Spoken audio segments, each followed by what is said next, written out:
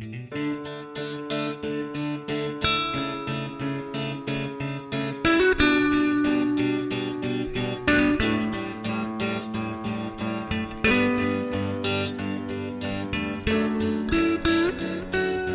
and welcome to Sci-Fi Sidebar. I'm your co-host, Cece. And I'm Peter, your other co-host. Welcome to our late episode It's about super Leviathan. late. We're sorry. We're just terrible. We don't even really have good excuses except for like a mountain of scheduling conflicts. Yeah, well, we're both busy and don't really like talking to each other that much. It's true. So. It's sort of like Mythbusters. It's like a trivia fact. The hosts don't like each other. Did you know they secretly don't get along in real life?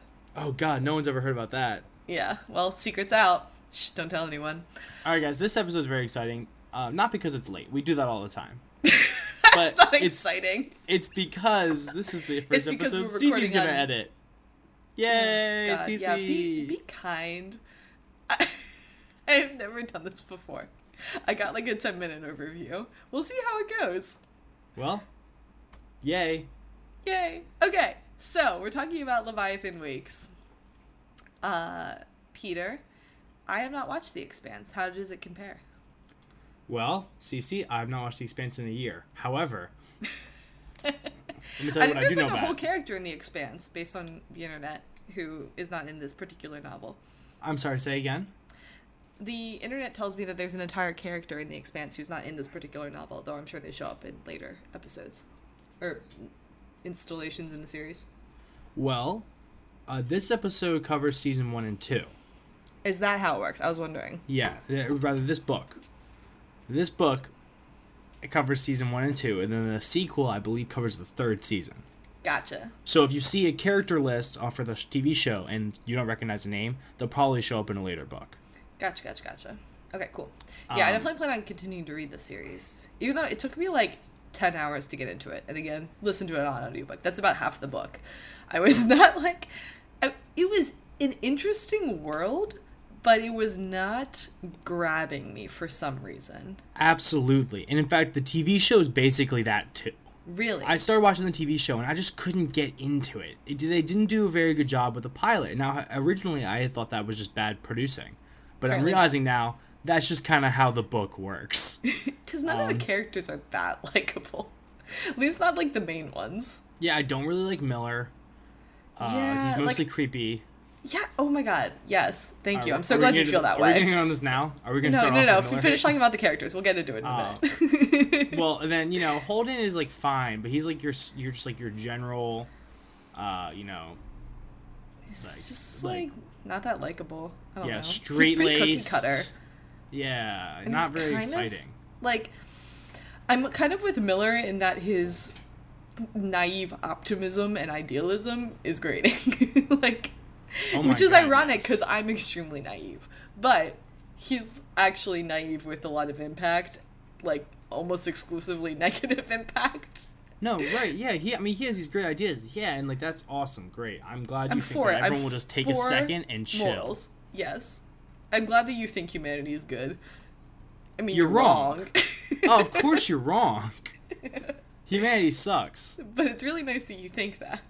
Yeah, I appreciate your optimism and your outlook. However, you should really keep it hidden and dark in a secret place because Stop it's wrong. trying to impose it on other people. They will disappoint you. Oh my god, yes. Yeah, so Holden... I mean, some of the side characters are cool. Like, Amos is funny, and I don't know. I like Amos, I like Naomi. Yeah, Naomi's pretty baller. Alex is That pretty seemed to funny. be sort of the moral of the story, is that Naomi's baller. And or listen to the women in your life. It's like that's sort of almost where it was always true. going for a while. That's It is kind pretty of much it. always true. Yeah. What would the woman you love do? Do that. Important lesson for all men and lesbians. Well, here's the... well, I mean, not all men, CC, gay men. Duh. Oh, I'm so sorry. So CC, Thanos tried that. Like, not to, like, completely change the Thanos topic of this conversation, but Thanos did everything because he fell in love with death. And, Whoa, Mr. Comics over here. yeah, hi. I didn't actually read the comics. I just Your have deep friends that canon did. knowledge from Wikipedia and Liam. Liam, also known as Wikipedia. The other one. Anyway, so that is on. what Thanos did, and he was right. So that's that's pretty much it. Yep. Okay, so anyway, I don't know what that pause was. Let's talk about Miller. Point is, now I have to edit that out, Peter. Thanks. So we're talking about Miller and his extremely creepy fixation. Like, I feel like there's probably people who read that and were like, "That's kind of romantic." It's not. It's stalker behavior. I mean, people that was literally hired to stalk her, but it doesn't make it okay. He was hired to stalk her, then he got fired from stalking her, and he continued to stalk her. Kept stalking her! Yeah, like, if he was, like... hallucinating her, saying, like, you belong with me. As though, like, she wanted him to die so he could be with her. Like, what? No. Yeah. She is not consenting to any of this. Oh, God, right? And what if there's an afterlife, and it's just like, oh, this is super, super awkward. Yeah, no. Julie's just there, Did you see all of that? Yeah. Oh. Hi. That was my favorite part at the end, where they, like, meet, sort of, and she's like, who are you? And he's like, oh, yeah, you don't know who the fuck I am. I've just been obsessed with you for, I don't know, maybe a year, and you don't know who I am. Yeah. I'm a stranger, an old stranger. Yeah, like, how old do you think Miller is? I would guess probably, but the way they talk about him, I would say, like, his mid-40s, early 50s. Yeah, I would say so. At least he looks that way. It's like that guy that, like, you see working at, like he got, like, laid off towards the end of his working career. And you see him sort working. Of scraping by until he makes Social Security. Yeah, you see him working somewhere that's, like, weird to see them working. Yeah. Yeah. Miller seems like that to me. Miller would go and get a job at, like, Wendy's now. Yeah, probably. Yeah. But he didn't. He decided to keep stalking his fantasy He didn't. girl. He became a stalker instead. He started stalking this young girl. Like, young girl. She's like, not teenager. age appropriate. I mean, None of this is okay. Right, is there an appropriate age for stalking, Cece? If you're gonna stalk, at least stalk someone your age. That's all I'm saying. Leave the young to stalk the young.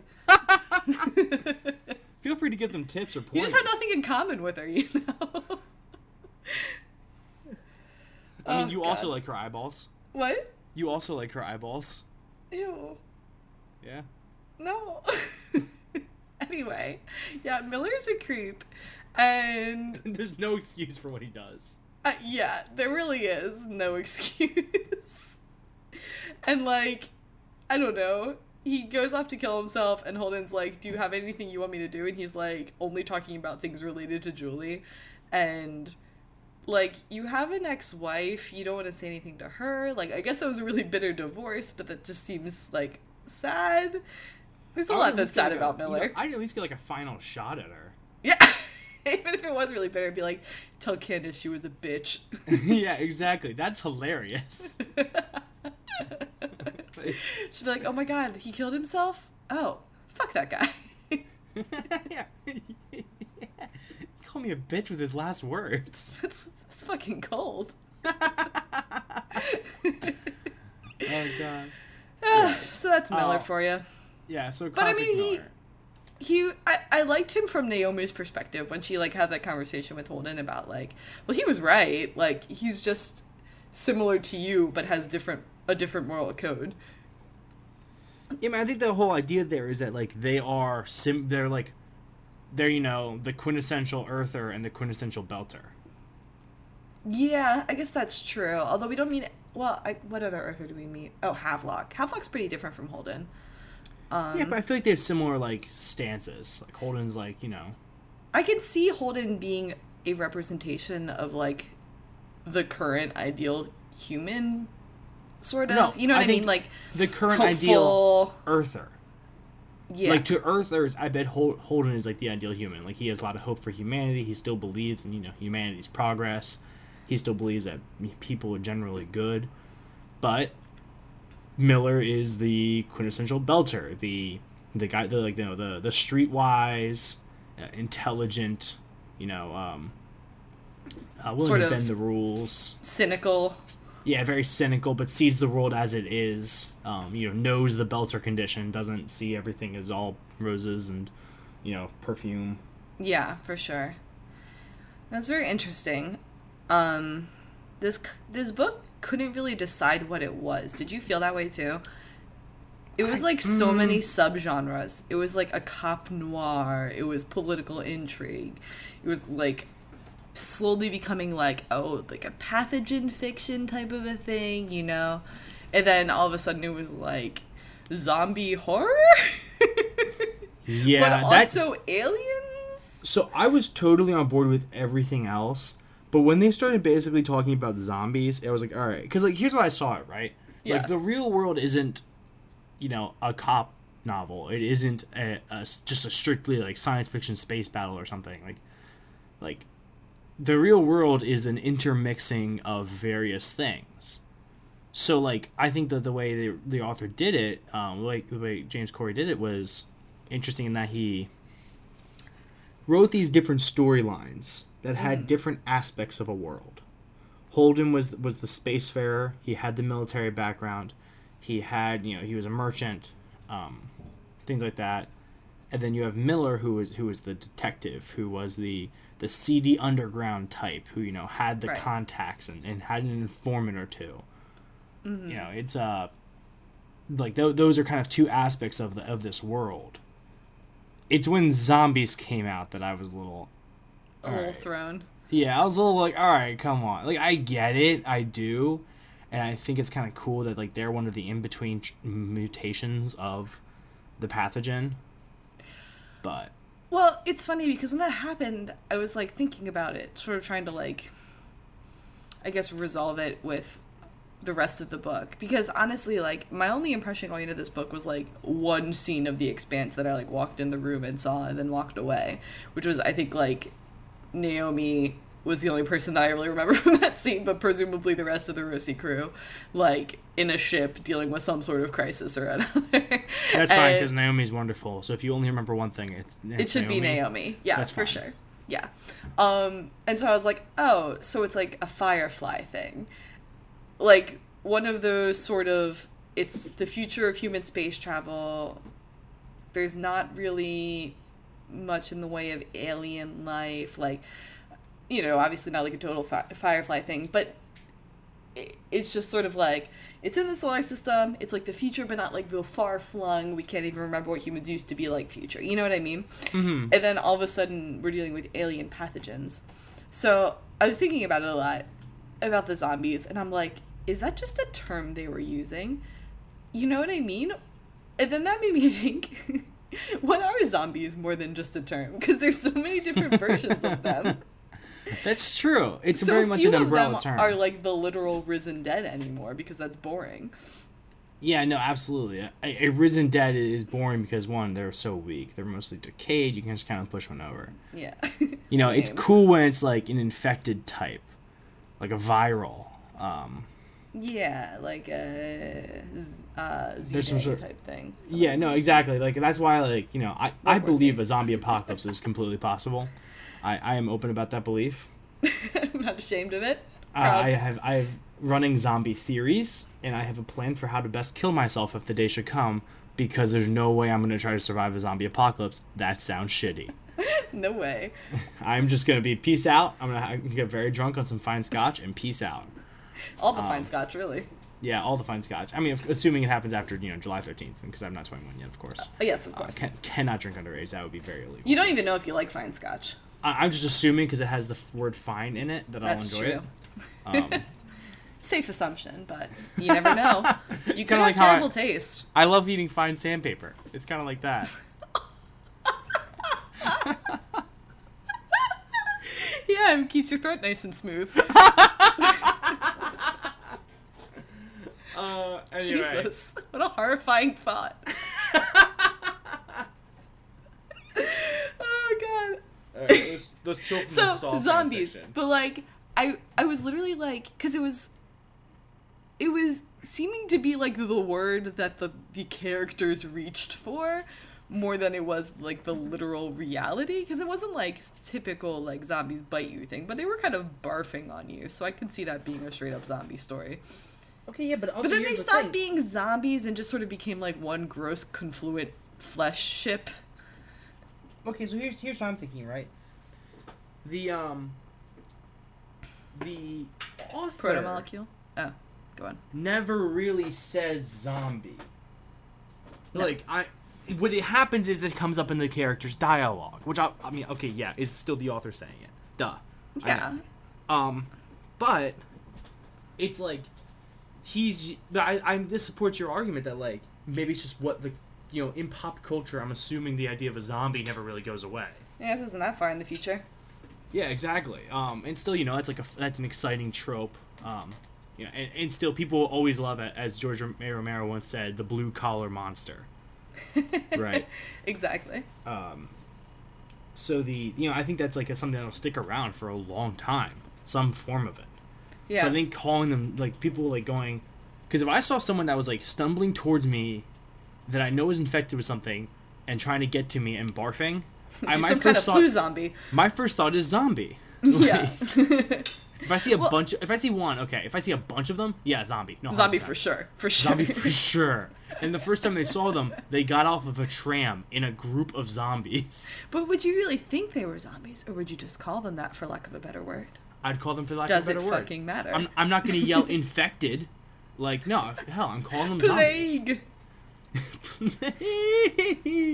Well, I think it's Holden who remembers looking at videos of victims of hemorrhagic fevers and saying that this is what they looked like. So even he wasn't literally like, oh, it's the zombie virus finally came for us. He was like, these are super sick people who aren't in control of themselves. I don't know. Yeah. It was weird. It's like such a weird tangent, because honestly, I thought that was going to be a much bigger part of the book than it was. And again, the book was like, no. You don't understand me. Yeah. No, you'll never understand me. You're like, oh no, cool, a horror novel, got it, I'm on board. And it's like, no. I mean, there was definitely horror parts of it. Like, it wasn't like thriller horror, but like the kind of concepts were horrifying. Oh, absolutely. The whole idea of the protomolecule. Actually, you want to move on to the protomolecule? Yeah, let's move on to the protomolecule, which I barely understand, by the way. Yeah, I don't get it. It's so strange. The closest thing I can get it to is, I don't remember any of the actual like biology terms. So not many. They didn't use many actual biology terms. No, I don't remember. No, not in there. I mean, like in real life. Oh, okay. I'll correct you. There's no correction. Don't worry. There will only be putting it in blank spots. So you know how like when your DNA, your body's like, all right, cool, time to make more cells, let's go, right? And then it takes some DNA out of the library of the nucleus. Yes. Right? That's what happens, right? Well, it makes a copy of the DNA. Yeah, but it's got to get to it first. Sure. Yeah. So I mean, the nucleus starts falling apart. Yeah, so it goes and gets a copy from the library, or goes and gets the original from the library, takes it over, splits it open. The copy machine. Yeah, takes it over to the copier, cuts it in half, and then and sneaks on in there and makes a copy of it, right? Sure. Let's say that, because I mean, this metaphor is falling apart, but anyway, so yes, so you copy the DNA, you split open the cell, you take it, you pull one half one way, one half the other way. Yeah. Okay, cool. And I guess it like reforms on both sides with two things. Yeah. All right, sick. Sort of. So, here's my thinking: the protomolecule is like that on steroids. That's cancer. No. That's what cancer is. It's combined. No, it's combined. Unlimited cell reproduction is cancer. You just described cancer. Go Which on. possibly might be the definition of cancer. Anyway, no. So my point is then it's that combined with like a very intelligent CRISPR. Yes. Okay. Yes. We keep coming back to CRISPR. Because CRISPR is wonderful. CRISPR. Because they were like, oh, this is this prefabricated mechanism for the manipulation of living systems. Actual quote, I wrote it down because I was like, oh, so it's CRISPR. Yeah, we've had that. But it's clearly not CRISPR because this one's like automated. I mean, CRISPR's automated to tell the bacterial cell what bacteriophages have invaded it before so it can like attack them, but my point is not quite as complex, but it does seem like a really intense version of CRISPR. I don't know if it's like doing super much growing. intelligent CRISPR. But it's weird because it also seems to like use the biomass for computing power somehow. Well, isn't that what it sounded like? No, here's my thought. It's like CRISPR with a library it totes around. So the idea is that the protomolecule is some sort of alien construct, right? Right. Okay. What if it's the aliens sent them out, and we're like, all right, cool. You find whatever biomass you can, and then you build this machine. Hi, we designed this biological machine to communicate with us. Is that what they wanted? They wanted it to, like, transmit back? I don't know. That's a good theory, though, because I've been wondering, I'm like, if that was like a couple billion years ago, A, why haven't the aliens shown up to be like, hey, how'd that project go? Or, like, I don't know. Maybe they stopped by and they're like, ah, shit, it went too far. Like, now there's intelligent life. We'll move on. Maybe they're aliens with a conscience. Maybe it was just a dick move. Maybe they're just sending it out into the universe. They're like, fuck you guys. We're not coming by, but we do want to mess up your systems. We don't know that the aliens haven't destroyed themselves. That's a good point. Because God knows intelligent species can destroy themselves. We can talk about it another time, but there's a theory that all intelligent life... well, we won't talk... Well, you and I can talk about it offline some other time. But there's a theory that all intelligent life... This is sibling talk time. In the universe, there's a constant, and it's the idea of first in, last out. And it's that the first species to reach interstellar... Like, in interstellar civilization will be able to... will be... Overcome any civilizations that follow? Yeah, exactly. And, like, not to subdue and destroy, but, like, they will have the lead. And the idea is that if you reach interstellar society first, you're more likely to succeed and continue to grow and be, a constant in the universe. Basically, if you didn't destroy yourself before you reach the stars, you'll be good. You'll probably be good for a while as other civilizations pop up until you're the last one there, and then by the end you'll destroy yourself. Because you have no one else to fight. Yeah, exactly. No one else to fight. No one else to distract you. No one else to unite people within your borders. Because it's a very good theory that no species can survive if it's fighting itself. Yes. So if there are multiple great and bountiful human empires, we're not in good shape.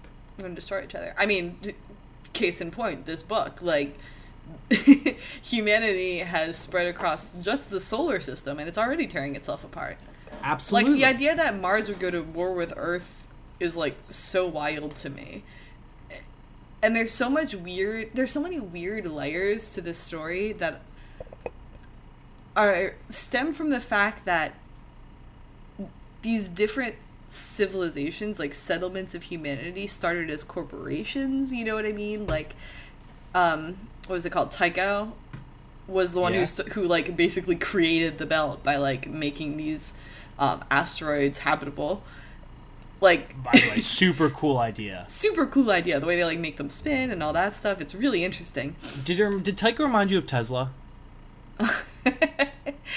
A little bit. Yeah, a corporation that's like, we will live in space. Well, Tesla or just I mean, I say Tesla. What I just mean is Elon Musk. Not Tesla, SpaceX, closer, but most of all Elon Musk, I agree. Yeah, absolutely. But yeah, I definitely had that moment. But it's just like, it's weird because you have these human settlements that are based out of a private company, but then they get their own governments. It's so strange, you know? Does that seem weird to you?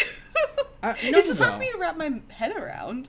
I mean, it makes sense to me. So, like, you get there and you establish, you may be like, all right, so like say we're coming from Earth, right?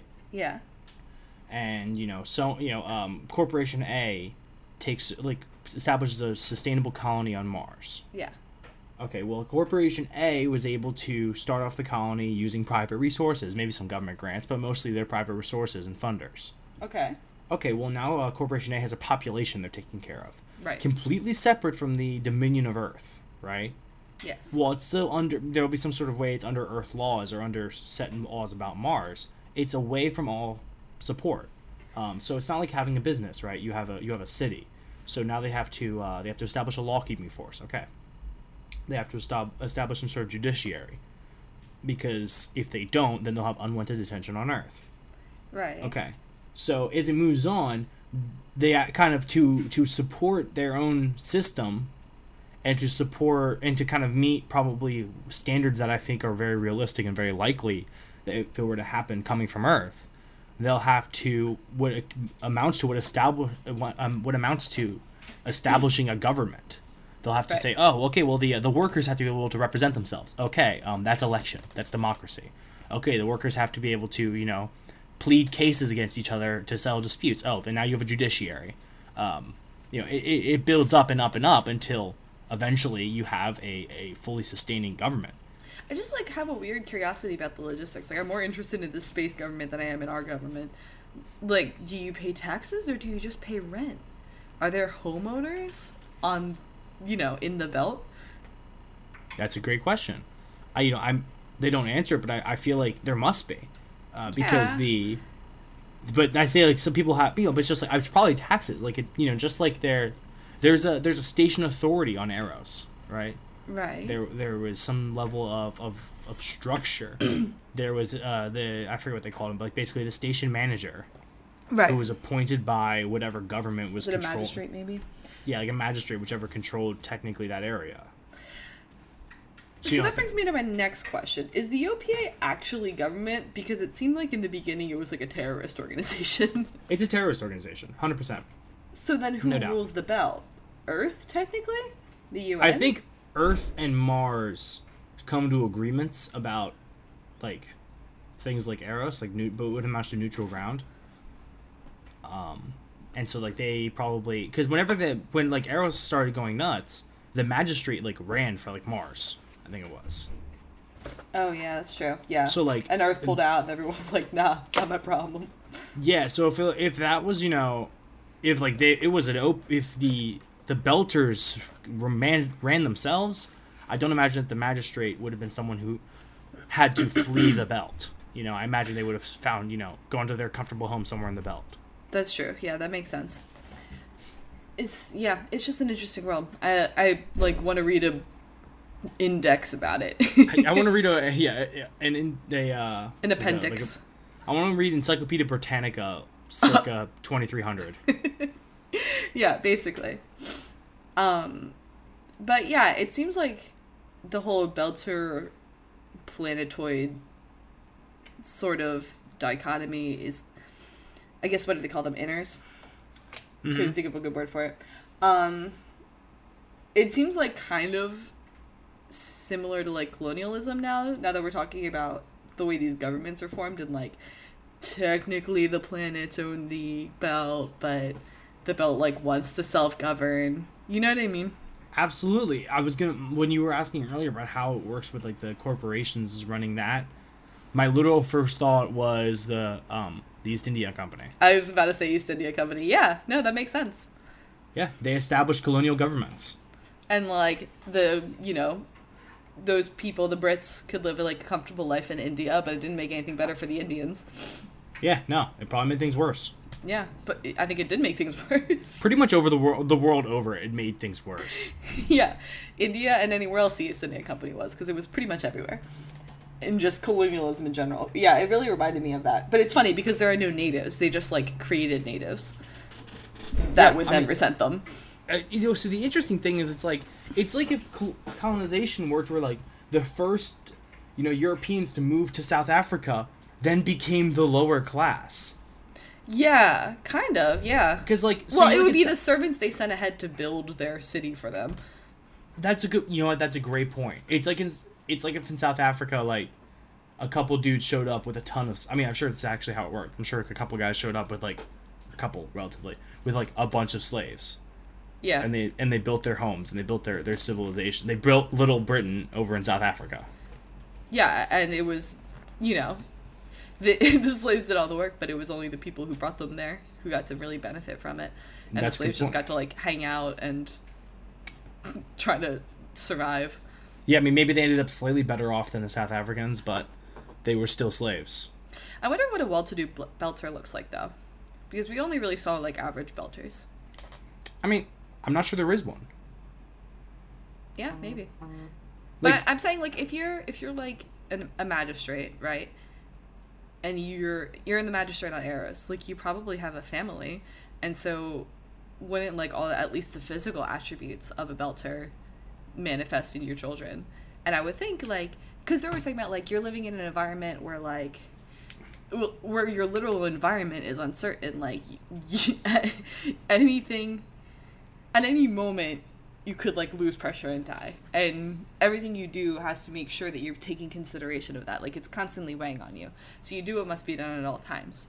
And then you have all the physical changes, and like there's all these different aspects that are like quote unquote the identity of a Belter, but it seems to just require that you grew up in the belt. Yeah, that's a great point. Yeah, no, like if you're like, as you start on, like start up, like if you live your whole life there, it's always weighing on you. Yeah, it completely changes your psychology. Yeah, that makes a lot of sense actually. But then if you're an adult who comes to the belt, you have to like fight for acceptance at all times, because they kept talking about like, I don't think there's anyone who does understand the belt except Belters. Yeah, that's a great point, and you know that you're right. That like you use the right phrase there. I feel like it like the weighs on you. Like your whole life is spent going, huh? If that bulkhead blows, a lot of us die. Yeah. Die a pretty terrible death. Pretty much. Like that's a great point. And I think that it was honestly best captured. They told the little story in the beginning about the guy who got murdered because he was in charge of like replacing the air filters and was slacking, or like using cheap ones or something. Just wasn't doing his job, and he got murdered. And so they're like, give us our life support. No, absolutely. Like that. But that really is more important than anything else. And I don't know. I feel like of all things, that made me most understand Belters.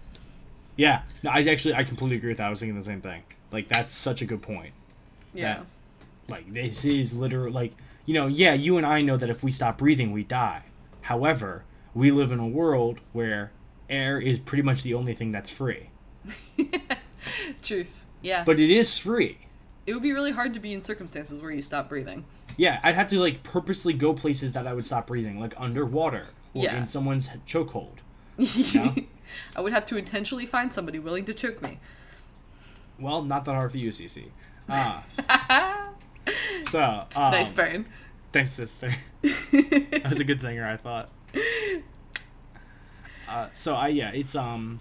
It's a very weird, it's a kind of an unhealthy mindset to have, to me. But meanwhile, I'm speaking as someone who's lived in a gravity well my whole life. Yeah, I mean, like, I don't think that you could say that Belters are unhealthy. In fact, that's pretty racist, Peter. You earth normative jerk. Yeah. If you're under 6 foot, you're pretty much way better than anyone over 6 foot. It's weird that like being short's an elitist thing. I know, what did that happen?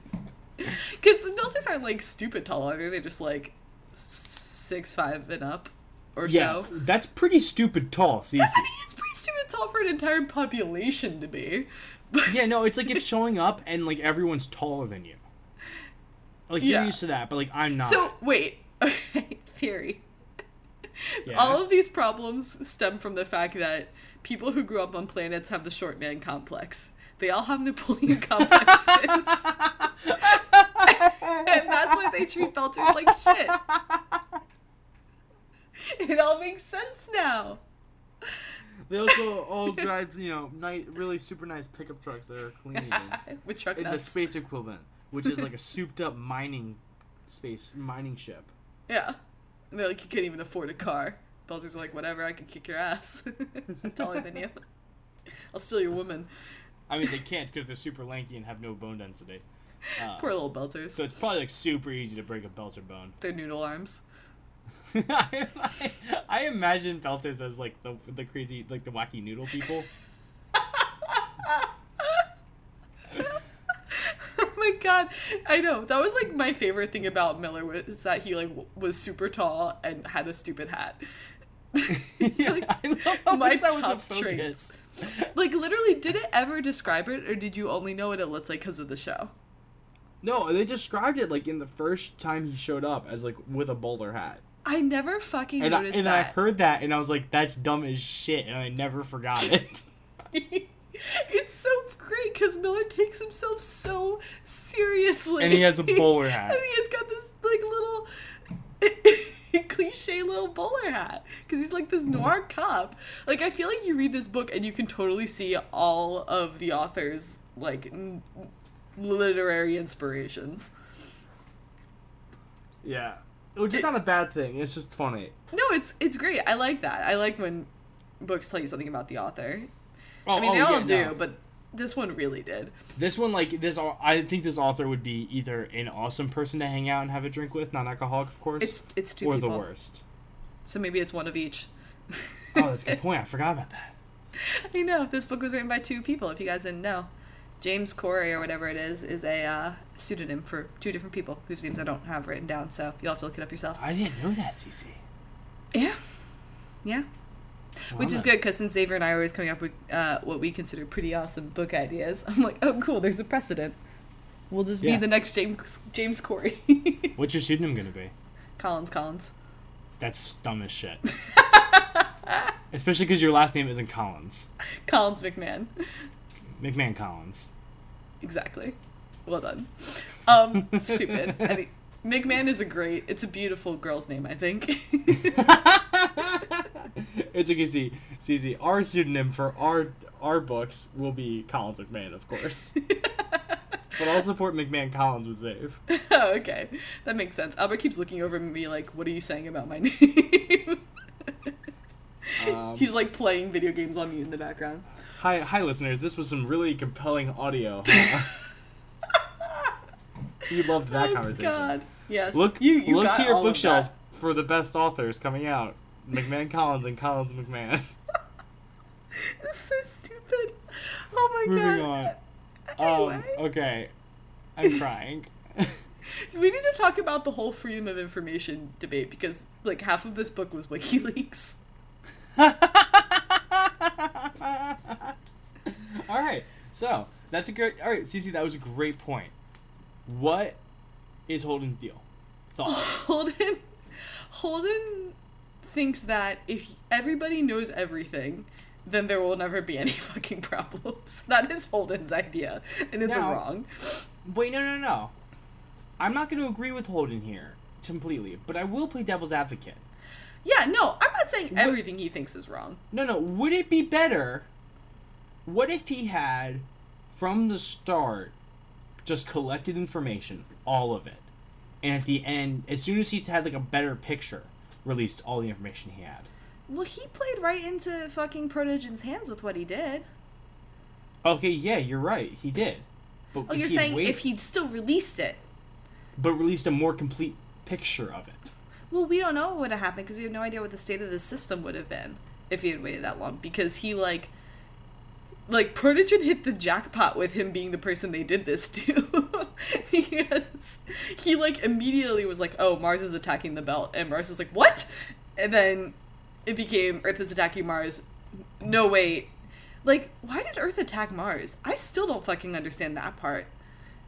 I understand that the stealth ship that beat the whatever that dreadnought was. What was that called? I don't remember. The Donninger.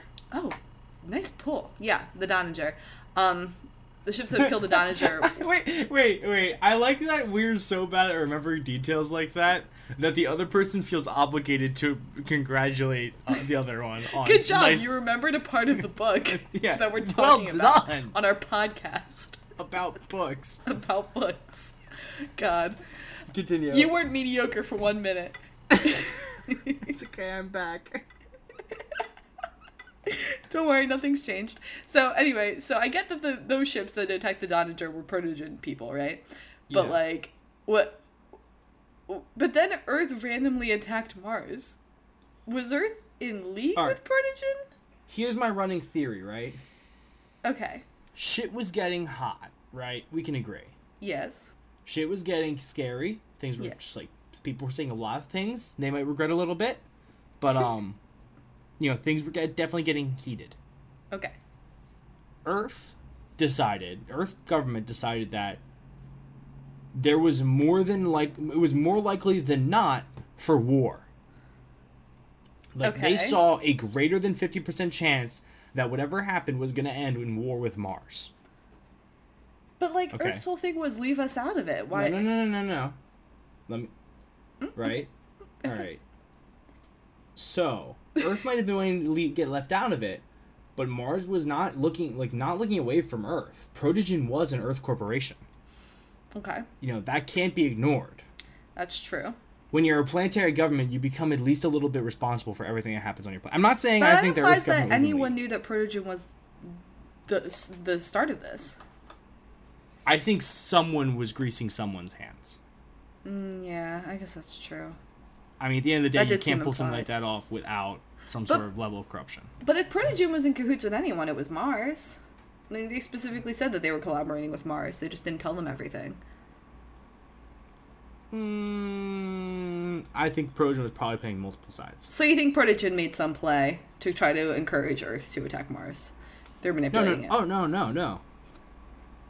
I think that they probably greased some palms on Earth when they were working on this plan. Okay. And so Earth government was at least partially responsible for facilitating that. And at the end of the day, Earth decided that the evidence was more likely to lead to Mars attacking Earth. And Holden had talked about it, that Earth has run countless war games on a war with Mars, and it loses every time without a preemptive strike. Because Earth has more ships, but they're crap. So Earth was basically like, we're going to take out Mars's navy while we have the chance? Earth was like, yeah, no, like, we have one... If war comes, we need to have... it needs to begin with a crippled Martian navy. That's funny. It's ironic, because Earth is the one who ended up disarmed in the end. Yeah, which is funny. But, now Earth and Mars are at a very even footing. Mars has their interplanetary missiles, but Earth still has a navy. Right. Mars's navy isn't gone, but it's like cut in half at least. Yeah, true. So it's interesting that actually, you know what? You know, it's a lot like it's literally the Cold War. With Mars as Russia. Russia had the missiles. America had bombers and more foreign assets.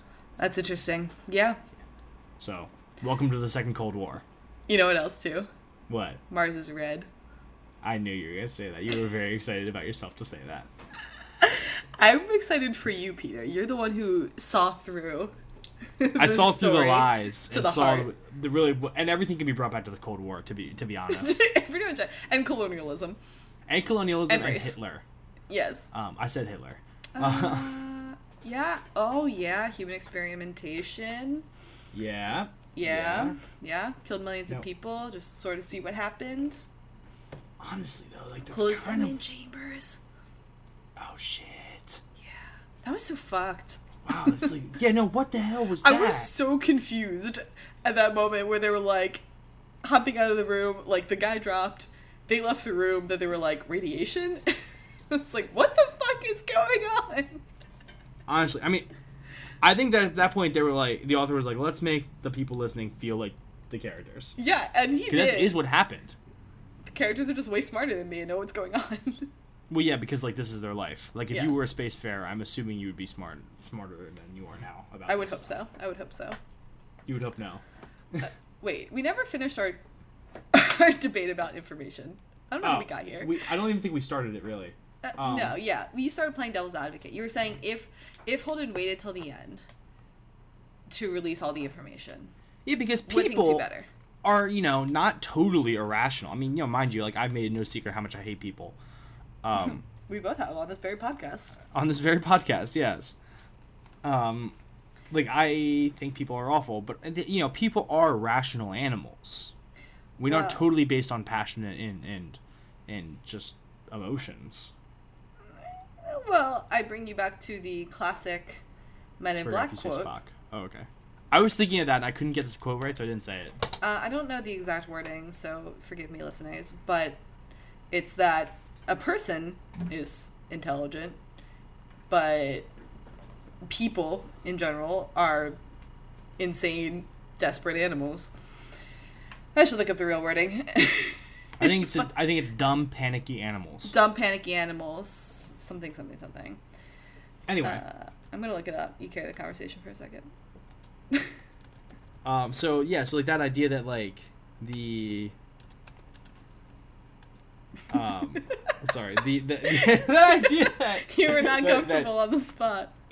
people in general are not like, you know, the I think of it as like the idea of the mob mentality.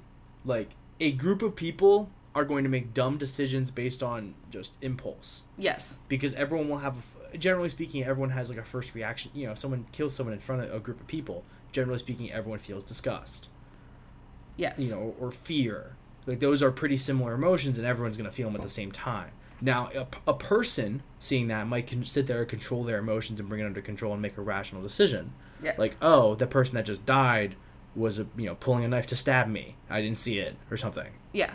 But a group of people might attack the person that defended them before they really realized what happened, because they all acted on that impulse and they fed off each other.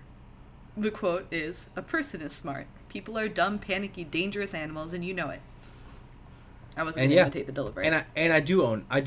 I do know it. We all know it. I know it, and I own it. It is my truth. It is all of our truth.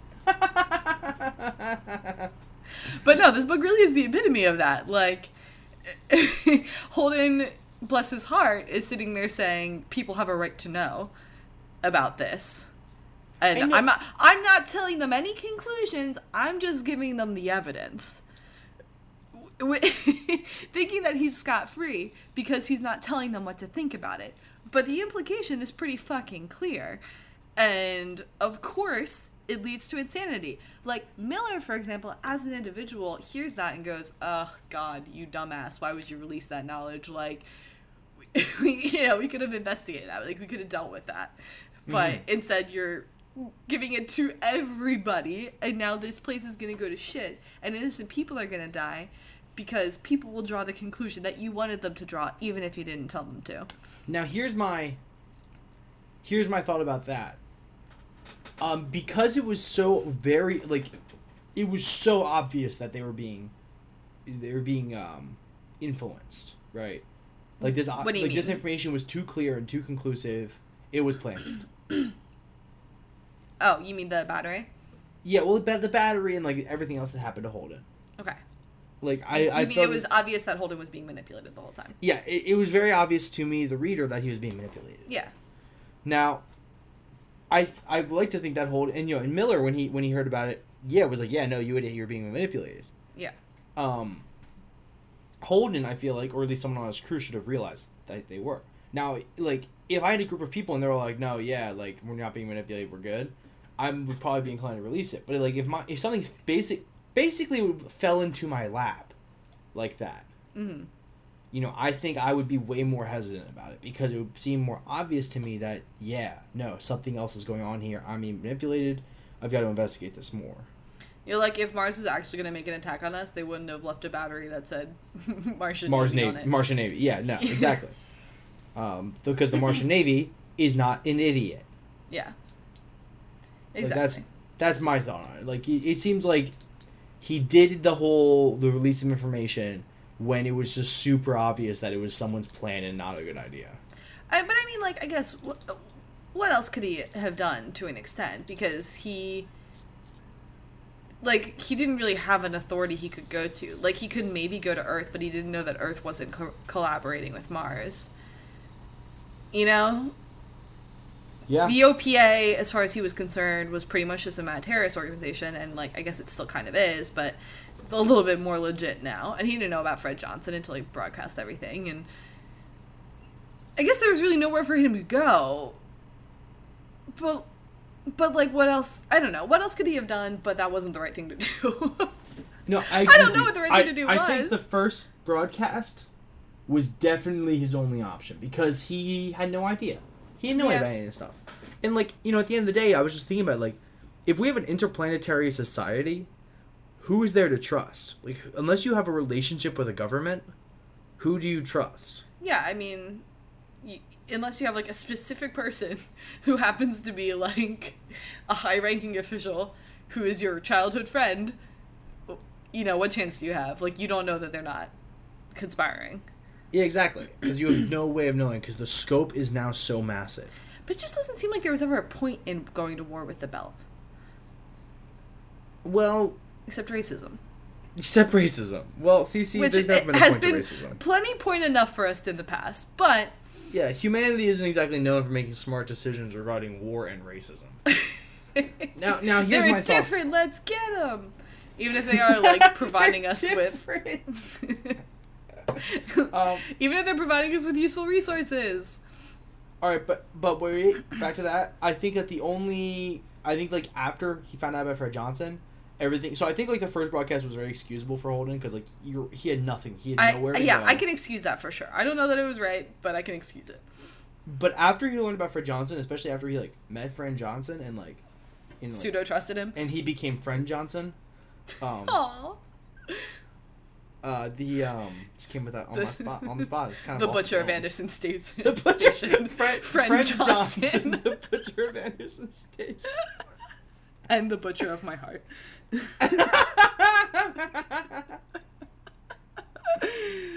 Oh my that's god. A bad thing. I don't want my heart butchered. Anyway, no, with friendship. Anyway. He butchers it with love. So anyway, after he met Friend Johnson. After he met Fred Johnson, he became Friend Johnson. Right. Basically, every broadcast after that was completely inexcusable and wrong. Well, he only did one more after that, right? Yeah, well, that caused more. That was when the Miller was like, "Don't do it." It was a bad idea, and he was Don't like, "LOL, fucking do it." LOL, YOLO, and did it. Oh wait, is that why Earth attacked Mars? What was in that broadcast again? I don't think so. Was that the broadcast? Because they cracked that data cube, and it was the data about Earth origin ships attacking. Oh the yes, Donager. yes, I agree. Yep, that was why. That was why. Okay, that makes so much more sense. I'm sorry, I think listeners. that was the piece of evidence that made Earth go, yeah, this is going to be a war, and attack. We better get them. I still stand by that. I don't think I don't think it's going to end up being the Earth government was involved. I don't think so either. It wouldn't make any sense. Agreed. Oh it yeah, wouldn't make any sense. yeah. Because that happened, and then Miller's like, "Look what you did," and he rubbed his face in it like a dog who had peed. Yeah, like literally ignited a war. Also, good. I like that analogy. Good job. Thank you. He was like, "Look what you did. You did this. Smell it. Smell the death." Oh my god. Yes. Okay. I know what happened in this book. I'm glad we're on the same page now. Yes. We finally understand. So, yeah. Anyway, that was inexcusable for sure. Because he had learned already that he didn't have all the information, that there were massive consequences, and he had allies this time, and he still fucking did it. Allies who understand the complexity of the interactions between all the political bodies way better than he does. Yes. They were all like, oh, Fred Johnson's just like a politician. He's like trying to, fucking play the sides. And they're like, yes, that's what you need to avoid a war. And instead you started one. Good job. Good job, Holden. Yeah, at some point there's going to be a reckoning, and the crew of the Rusi is going to be kind of hung out to dry. Yeah. If this series he's doesn't end like, with them please all don't dead, let them court-martial me. I don't want to go to jail. I mean, yeah. Please get me a pardon for all that I did. Yeah, well, he did some bad shit. He did some bad shit. He was really a bit of a shady guy. And I mean, like, there's all this talk towards the end. Because, y'all, this was like 5 books worth of book. Oh my god. It, like, kept having points where it could have ended. So after, like, the 3rd finale, Naomi and Holden get together and she's like, oh, you're, like, the best person I know. And I'm like, is he? Not really from a sort of ethical perspective where intentions don't matter as much as impact. Like, he literally started a war. I don't really care what his intentions were. That's not great. Yeah, I'm not saying he's like an evil bastard because he started a war, but he's not a great person. He started a war. He's at worst an idiot. Or at best an idiot. Planetary war. Not just any war. An interplanetary war which has the potential to end life. Literally annihilate humanity. What the fuck, Holden? You do dick. Oh, Jesus. Well, does that about wrap us up, Cece? I have one little tangent to go on. Go on it. So I kept thinking about Holden's weird parenthood.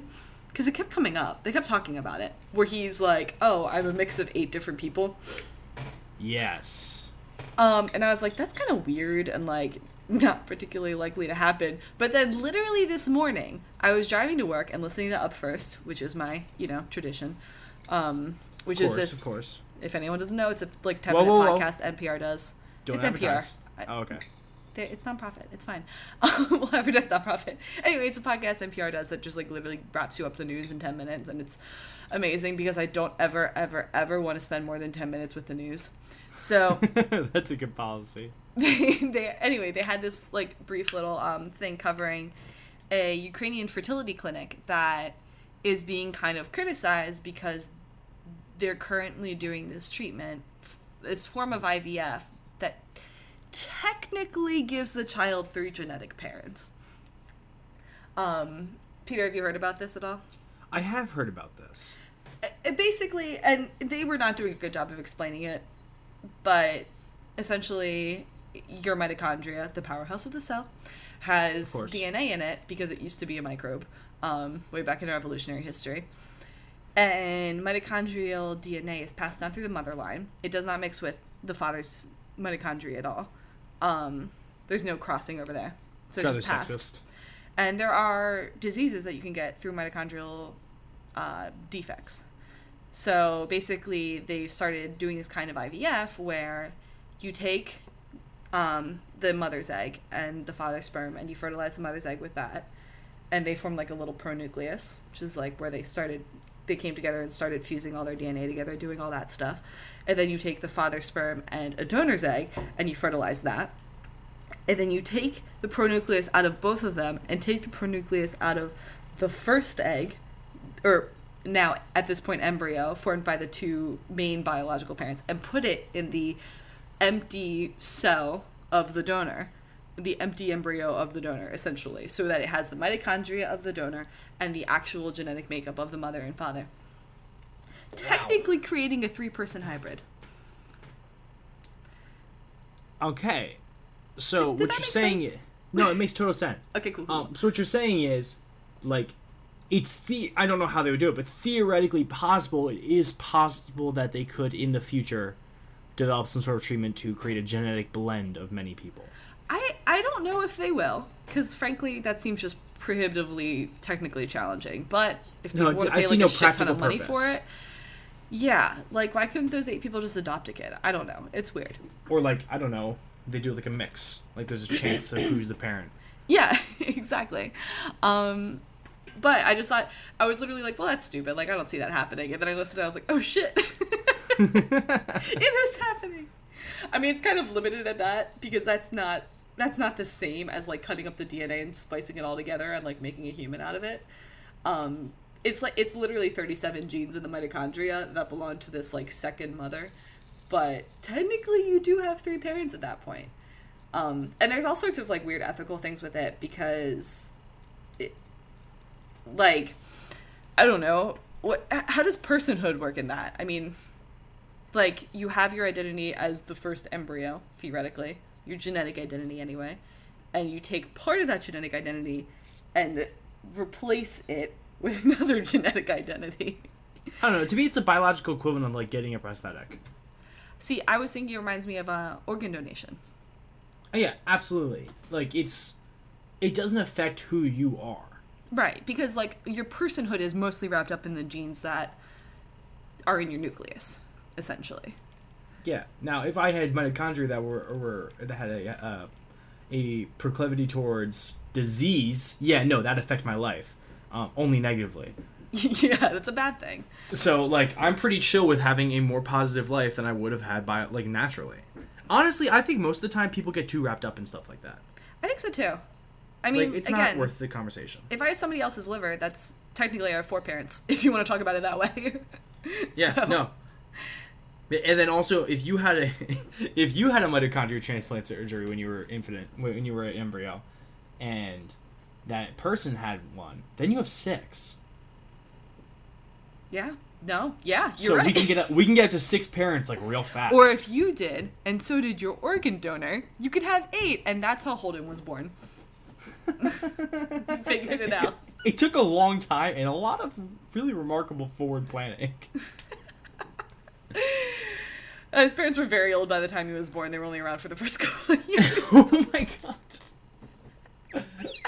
Alright. But no, the last point about that is that people are concerned because technically it's kind of germline editing, which is technically a no-no. But we're still, like, messing with it. It's not just this place in Ukraine, but they're the ones who are doing it, like, sort of indiscriminately. There's also places in the US and England that have, like, very controlled programs, like, going one by one.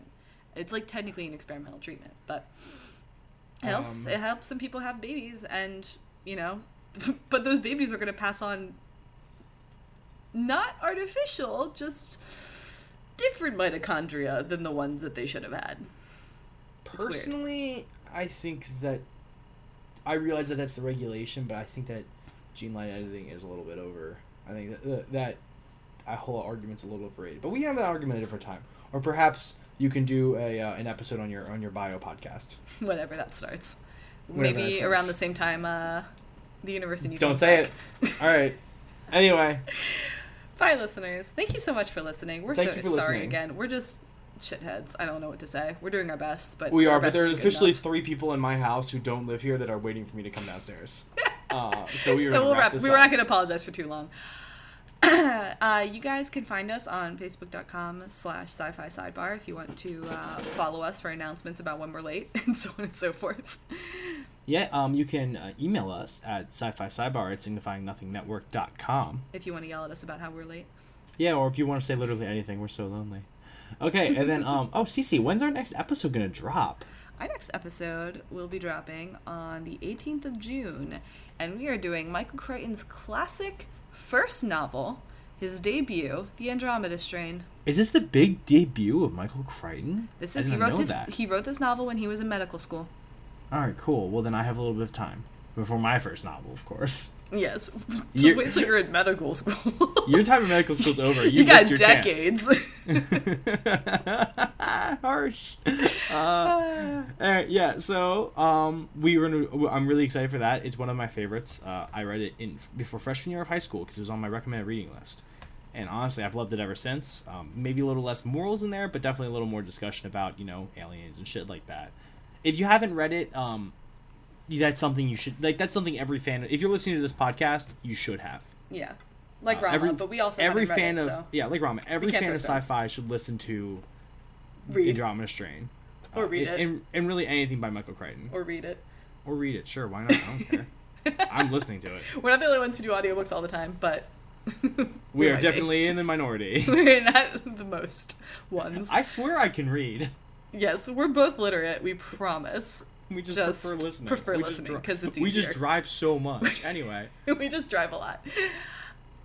Anyway, thank you guys so much. We love you. This has been Sci-Fi Sidebar by the Signifying Nothing Network. A tale told by idiots. Have a good June.